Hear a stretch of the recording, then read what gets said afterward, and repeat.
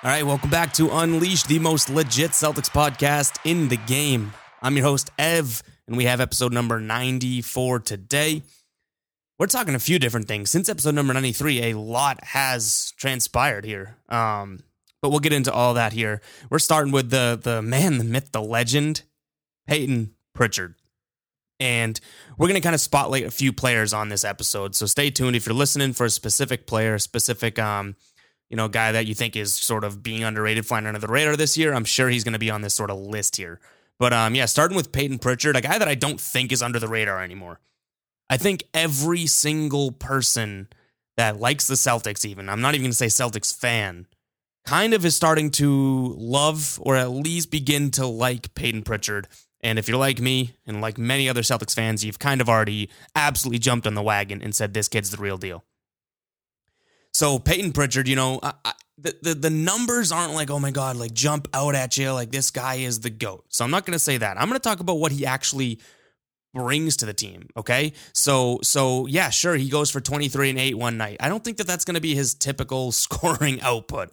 I shouldn't be out on a limb there, but a guy, he's averaging, I think, 8 points, 3 assists, 50% from the field. And I saw something earlier. I think it was like, low 30s for 3-point. So it's like, yeah, he's not absolutely like thrilling it in the numbers category. But a couple things here. First, before we even get into sort of the stuff that's off the stat sheet, and off the box score, that type of blah, blah, blah. He does fill up the numbers sometimes, okay? So, 23 and 8 that night against Toronto. Like, he has it in him, which makes it perfect. He's not just that typical, like, oh my God, he does everything that doesn't show up on the box score. I'm not trying to paint him out to be that guy. I'm painting him out to be that guy and more, because there's going to be nights that he does drop 20-plus points like he did against Toronto. So hopefully that made sense. I don't even know. But what I'm pretty much trying to say is he's everything that sort of, stat sheet under the radar guy is, but while also having, from a night-to-night basis, he can actually go off, which is crazy. But again, aside from the numbers, I want to get into that sort of like off the stat sheet guy, which he is, because Payton Pritchard, everyone's making claims for rookie of the year and his numbers and where he is. He's pretty much top 10, if not top 5 in every single rookie category, including rebounds, which is crazy. I don't know if he's going to keep that up, to be completely honest. I think that Kemba Walker's going to come back and just he's going to have a tough time. He's going to at least shave off, 5 minutes a night maybe from Pritchard when Kemba comes back, which I think that's just going to be on Brad Stevens to figure out how to play Pritchard with Kemba and, how to work him in there when Kemba's not in and whatnot, because they also have Jeff Teague. We can't forget about that. Now, I will say that I think Pritchard, with Teague being injured especially, has taken, probably a step up on the totem pole when it comes to where he ranks as the point guard and at the guard position. So that's good for Pritchard. But I do think, having this mix of guards in Kemba, Teague, Pritchard, and then even throw Smart in there, that's going to be kind of interesting to see how Brad goes forward with those 4 guys and the 3 smaller guys especially. So that's what I mean when I say I don't know about these stats popping off or if Pritchard's going to get like 25-point nights, that type of thing. But what he does and why I think he's going to stay in this rotation is because, one, he's incredibly poised. You can look at him and say, oh my God, what? He hasn't been in the league for 5 years? No way that guy's a rookie, right? He plays like that as a point guard too, which is really, really rare. It's easy to say that about a big, strong guy, right? Oh yeah, he's NBA ready, his body's strong, he doesn't back down from anyone, yada, yada, yada. But when you have a young, small, point guard that is sort of like, you'd think he'd get intimidated physically by a lot of these guys. He's up against Bam Adebayo and Jimmy Butler the other night. All of a sudden, you're looking at him, it's like, this guy doesn't give a crap who's in front of him or who he's covering.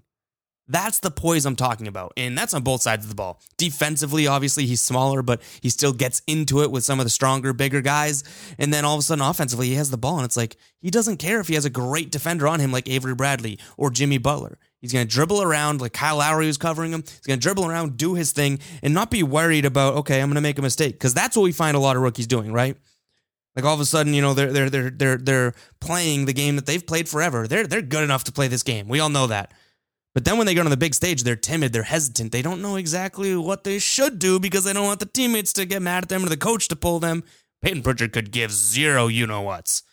Like, that guy's out there going, let me just show everyone what I can do rather than let me get, intimidated by some of these guys.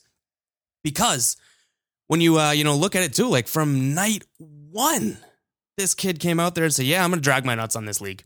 I am. I don't give a crap about you guys. I'm going to play the game that I love. I'm going to keep playing it the way I've been playing it. Let me show everyone what I can do. That's what this dude's been doing. And I mean, yeah, I can't not love it. Like I said, if you're not coming around on Payton Pritchard, I don't know what's wrong with you.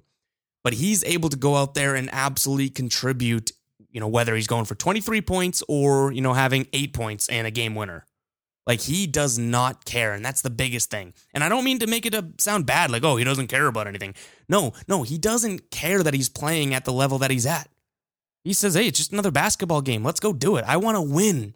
I could be playing in the backyard, and I still want to win. It's the competitive nature of him, and, I think it kind of shows that, you can't really frown. You can't always frown on the 4-year college guy. It's always a frowned upon thing. Oh my God, he spent 4 years in college. If he wasn't good enough to come out after his freshman year, is he really that good? I mean, Payton Pritchard, as a young, point guard, kind of says, yeah, maybe that was the right move. Because he came into the league absolutely NBA ready, and that's not, you don't usually come into the league NBA mentally ready. Mentally NBA ready. You come into the league, and like I've already said, they talk about the big man or the wing being like, oh my God, he's NBA ready when it comes to his body. He just needs to work on a few things. You hear that so much. How often do you have a rookie come into the league and someone just says, especially as a point guard, like I've been saying, someone says, yeah, he's NBA ready. Like, pick something about Pritchard that he is an NBA ready. He's a point guard, so you don't have to worry about him getting bigger or stronger. He's already playing pretty physical. And he's making the right decisions. His decision-making is phenomenal, and, he doesn't care who's going up against him. So, I don't know. I know that's rambling and giving a lot of credit to Payton Pritchard, but he deserves it, man.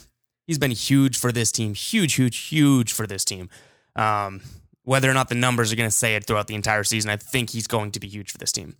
All right, next on the list, the next obvious answer. I'm going to keep the two guys. I have a sort of a quadrant here that I want to get to.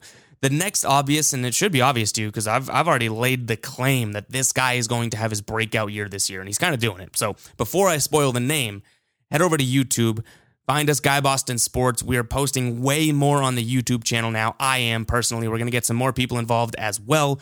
But we're going live. So, a lot of you guys that listen to this podcast also love the live streams. In fact, that's probably how you found out about me, going through the live streams. Those live streams are going to migrate over to YouTube Live fairly soon because Twitter's getting rid of the live function and whatnot. So we already kind of started to stream to both places at once, and we're building the YouTube. So Guy Boston Sports on YouTube. Go check it out, and how am I tying this in? All right, so the reason I'm shouting out the YouTube channel is because I made a video saying this was going to be his breakout year, and it's been received really, really well. The guy is Robert Williams.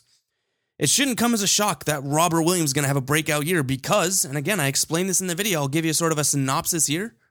Robert Williams, for the first time ever, we're seeing a guy that does not go out there and make an absolutely guaranteed mistake. Okay? That's literally the only reason why I think he's going to break out. like it's crazy the stuff that he's able to do when he's not making mistakes. Think about it. When Robert Williams was out there, he always has had the leaping ability, the catching, the pick and roll catch, the alley-oop finishing ability, the shot blocking ability, all that. He's always had that, right? But why did he get subbed out? Well, because he would foul the guy that's in front of him. He would jump to Neptune on a pump fake. He would be in the wrong place, wrong time, didn't run the floor, yada, yada, yada. The list goes on about his mental lapses that he's had over the past couple of years. You strip those away, literally what are you left with? Strip away the mental lapses that he had, what are you left with? Who cares about shooting? You can knock his shooting. He's actually showing that he's a decent passer, so I'm not even going to give you that credit. There's nothing you can really hate on his game if you take away the Dumbo moves. Because he is what he is. He is that absolutely athletic, alley-oop finisher, shot blocker, rim protecting big. So I'm going to give him a huge shout out to this team's success so far. Little starter there so far. Because he has been a guy that they can and have the ability to turn to. When Brad Stevens used to have to play Robert Williams, it was like oh boy, boys. All right, Rob, get in there. Let's see what you got. And Brad Stevens is secretly like shaking in his boots, hoping Robert Williams doesn't absolutely blow this game. But now He puts him out there and he's like, go make the impact that you're meant to make. And Robert Williams just deserves credit so far on this year. Again, a guy that the numbers aren't going to jump out at.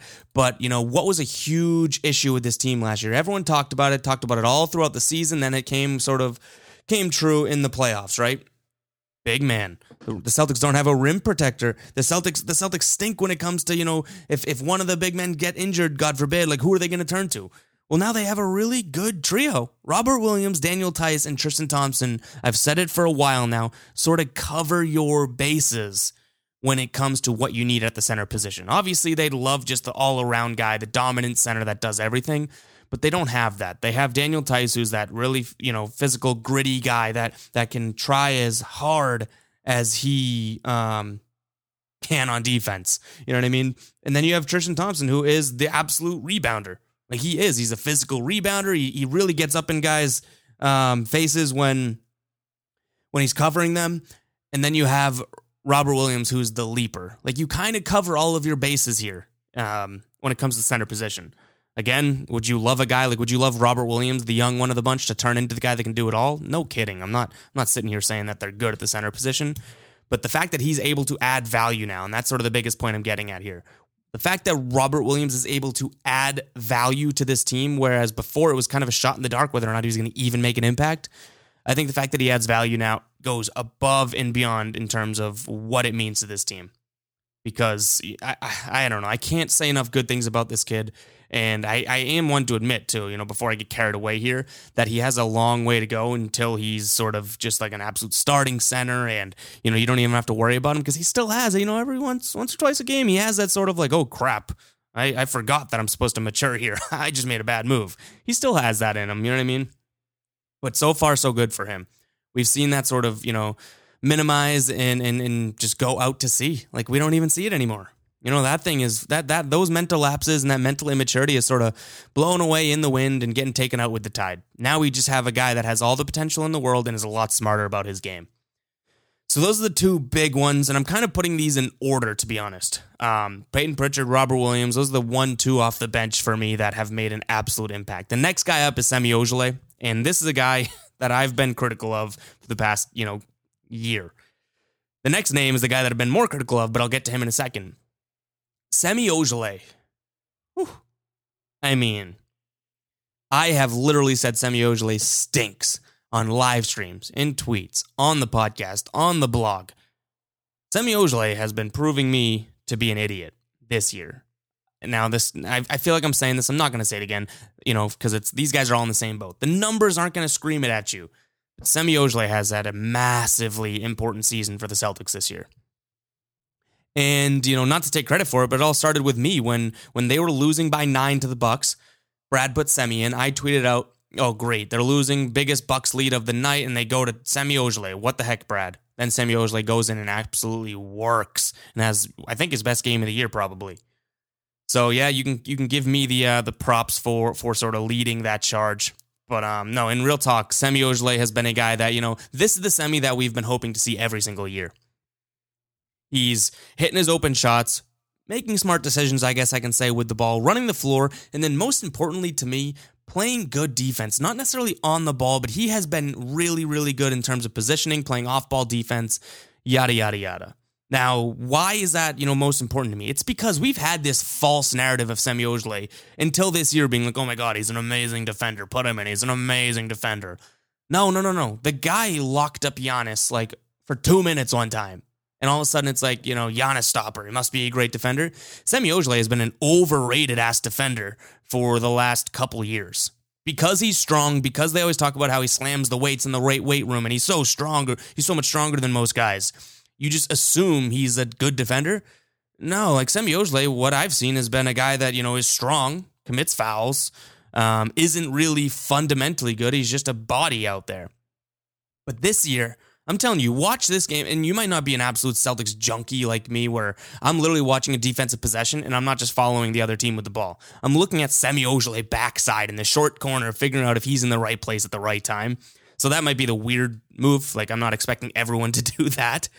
But no, like that's completely what I'm looking at, and that has what's been a huge improvement to Semi. So not necessarily just like that backside defensive. I'm not saying that, but overall defensively, he's actually sort of, put his money where his mouth is. Actually, put his money where most Celtics fans' mouth has been, saying that, I am a good defender. I am a reliable defender, and I can cover 1 through 4. So shout out to Semi Ojeleye. We're giving shout outs here, obviously. We have the running list of Pritchard, Robert Williams, and Semi Ojeleye. Next up, Grant Williams. Yep, the guy that I've ragged on all along. Now, Grant Williams still has a little ways to go before I forgive him for the start of this year, because he looks so bad to start the year. But these past couple games, Toronto and Miami Heat. Another video I made was on him on the YouTube channel, so that's worth checking out. I've said for a while now that Grant Williams has the potential to be really good, but everyone puts him on this pedestal and acts like he is the best guy in the world. And I don't think he's ready for that. I don't think he has been, and that's why I've been critical of him, right? Go back to previous episodes, tweets, whatnot. I'm always rooting for Grant Williams. I just want I want people to shoot it straight with him like I have. When Grant Williams sucks, I say you suck. When he has good games, I say, hey, good game. But, so he stunk to start the year, and I've made this point on the YouTube video, and I'll make it here again. Grant Williams stunk to start the year last year, too. And then all of a sudden, by playoff time, I was on these podcasts saying, okay, I think he's proving that he is an NBA player. Still not what everyone says he should be, but he's an NBA player. Like, let's not forget, people are like, he's the bigger Marcus Smart. He's going to be the next Draymond Green when Draymond was winning championships. Like, that's getting so far ahead of ourselves. But the fact that in one season he was able to, for me to say, okay, he stinks to, okay, yeah, he's proving that he is a good NBA player. Nothing special yet, but definitely belongs here. Now, to start this season, the 2021 season, all of a sudden I was like, dude, this guy stinks again. And just in like 10 games, all of a sudden he's proving that he belongs again. So I think he's a slow starter, but I think he knows how to turn it around and, faces adversity well. Because, I was in the minority last year saying that I didn't like Grant Williams. And then all of a sudden, Celtics Nation just followed suit and was like, this guy stinks, get him off the team. No way Grant Williams just like can't see that. You know what I mean? He probably saw it and said, okay, let me look at myself in the mirror and let me step it up. And that's exactly what he's done. So it's like, I got to give credit where it's due, because how he looked against Toronto and how he looked against Miami, he was incredibly important to both of those wins. Like, I can't deny that. As a self-admitted Grant Williams doubter, I can't deny that he was important in 2 absolutely conference rival wins. A team that took you to 7 games last year, and then a team that beat you in 6 games last year in the playoffs. So shout out to Grant Williams. And again, he's another guy. I feel like I'm a broken record at this point. The numbers aren't going to show it, but those 2 games at least, he's been so important to this team. And I bring it up because if he's able to continue on this trend, you now have a point guard you can turn to. You now have a wing player in Semi Ojeleye you can turn to. You now have a big sort of hybrid wing big man you can turn to in Grant Williams, and then you have a center you can turn to in Robert Williams off the bench. All young, all growing, all only getting better. Do you guys understand how important that is to a team, to this team? Like, that's unbelievable, and I don't think I'm over-exaggerating here. If those guys can be absolute contributors night in and night out, that's huge. That takes a team that we all ragged on at the beginning of this year and even last year saying there's no bench, this team sucks, the bench stinks. That takes a team that was that team to all of a sudden they have one of the best young benches in the NBA. Now again, that's assuming they continue to contribute positively. That's asking a lot, I'll admit that. But it's possible because we've seen it now in a few different games. So, one last shout out to Pritchard. One last shout out to Robert Williams. One last shout out to Semi Ojeleye. And one last one to Grant Williams. Now, the last topic of today's episode. I don't know what time we're at here, but it's probably a shorter episode. The one last topic is Marcus Smart. Does that sound... I got to get pumped up. Let me hear some applause. You guys are too kind. You guys are too kind. Hell are you laughing at me for? I can't. Someone's got to take the sound pad away from me if I'm being honest. But Marcus Smart, so he's had sort of a quiet year, right? Now, I'm going to give my overall take on him, and then I kind of want to talk about one thing in particular. So overall, people have I feel like I've been on either side of Marcus Smart. When he doesn't score, it's like, oh my God, he can't score. But then they forget to look at that he was incredibly good with the ball, had like 7 assists. I'm using the Milwaukee game as an example, but didn't make a shot. So instead of saying, oh my God, what a good facilitation game by Marcus Smart, people like to go and rag on him for not scoring. Then he has a game where, maybe he drops, and I don't have a specific game example here, but maybe he drops 20 points, hits 3 threes, but took a lot of shots. Then people are like, oh my God, no, go back to passing. Don't shoot the ball, Marcus Smart.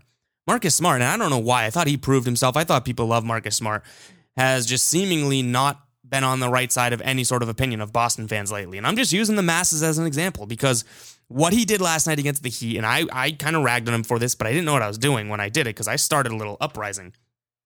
I said it on the post-game stream on YouTube, and then I also tweeted it out this morning. When Marcus Smart missed that last shot against the Heat, and Payton Pritchard came in for the tip and won the game, Marcus Smart got up and yelled at the ref, call the effing foul, man, goddamn, really aggressively right at the ref. I was thinking that should have been a technical foul. He'd get the ball, make a foul shot, then possibly tip it in for the win. It was a terrible time to do that. So I said it. I said it on the podcast. I said it on Twitter, and I said it on the post-game stream. I said that was a bonehead move by Marcus Smart. What is he thinking? Not characteristic of him. Then all of a sudden, the uprising of people trade Smart. Smart thinks, we don't need Smart. We don't need him. He's a terrible leader. I'm like, whoa. This is all pretty much based on the Pistons game where he took a last-second shot, and then now on the Heat game, he took a last-second shot. Let me remind everyone here. You're talking about a guy that is absolutely the heart and soul of this team, plays the best defense on this team, took 3 charges opening night against Giannis to pretty much lock their game up, right? You're talking about that guy, and you're basing it off the 47th and 32nd minute or whatever, the 48th minute of the game. That's what you're basing it on. Not the rest of the game or all the positives that he contributed that you didn't even notice. So before we get to the Marcus Smart slander, I need people to take a step back, think about what Marcus Smart is, realize it's 9-10 games into the season, and then give me your new take. Give me your new take. Do you really hate Marcus Smart? Trade Marcus Smart? Are you kidding me? The only good point I saw, and I do kind of believe it, is that, if you only like Marcus Smart to be the leader he is, then he's not as valuable. And that's true, because if we're only looking at Marcus Smart to be a leader for these young guys, they don't need that anymore. Jason Tatum and Jaylen Brown are leaders.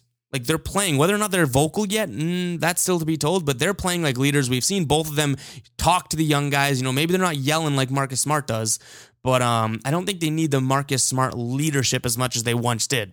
So if you're only looking at him as a leader, then sure, I guess he's becoming expendable. But I'm looking at him as an all-defensive player, a guy that really sets the tone for this team and that they miss when he's out. So I don't know. I had to come on here and defend him because people misconstrued what I said. I said it was a bonehead move and uncharacteristic.